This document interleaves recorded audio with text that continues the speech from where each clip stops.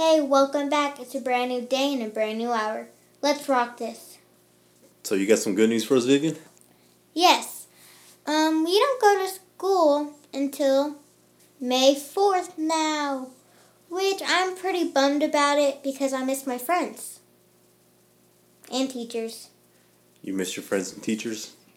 Well, shout out to your teacher. She has been sending text messages. I'm pretty sure all the staff at LISD has been reaching out to the parents and see, hey, just check on the kids and see how they're doing. I know your teacher did say she missed seeing you, and we told her that you're staying on top of your homework and you're doing a good job. So thought I'd let you know what's going on there. So, you care to share with us what Mom showed you today? Yes. My mom got a text from Coronado ISD saying that they can still look on our screens if we're looking at inappropriate things, so like looking up anything we're not supposed to. It doesn't even have to be school. It can go with texting.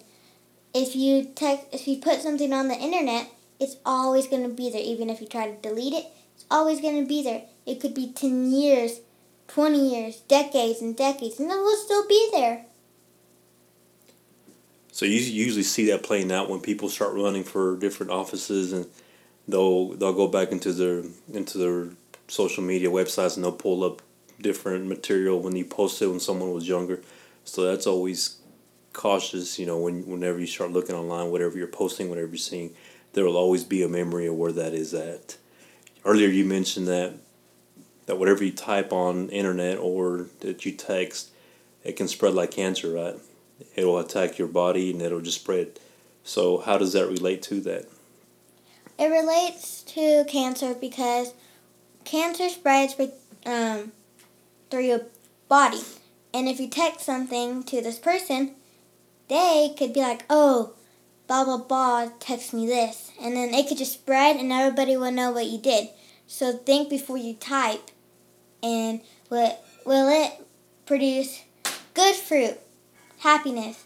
Or will it produce rotten fruit, badness? That's a good analogy, right? So keep in mind whatever you type, whatever you're doing, and that serves as a good reminder for parents as well as young and whoever is using social media to interact and even do homework.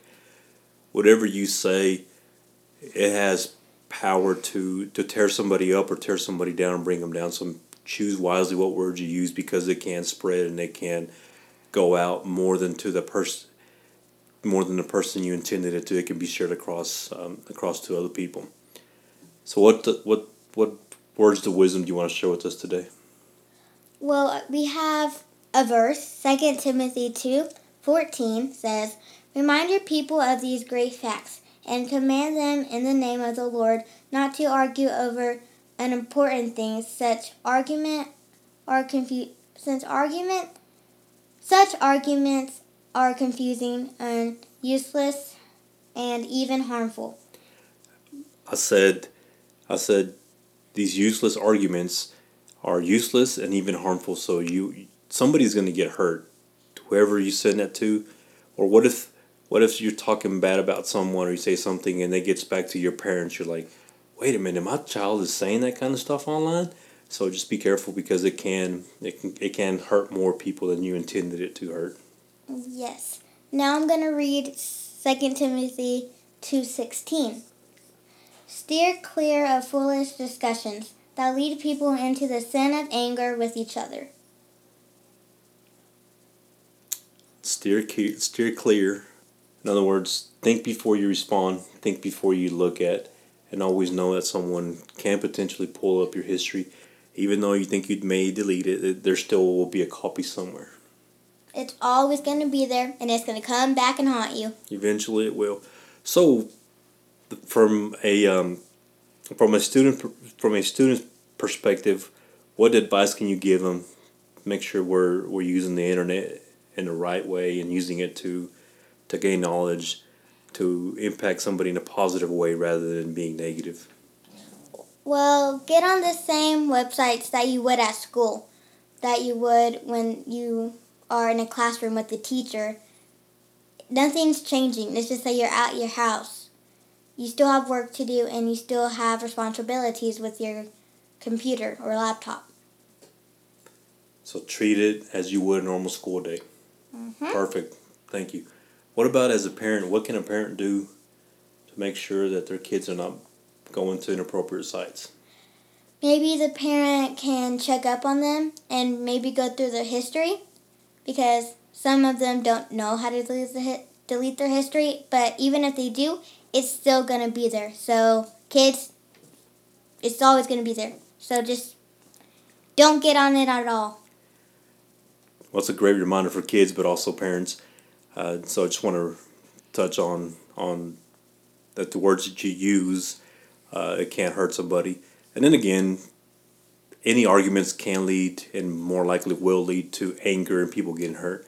So before you reply back to something you see on Facebook or any other social site, before you want to type up something and snarky in a comment, make sure you ask yourself a couple questions. Is this going to reflect well of our Lord and Savior?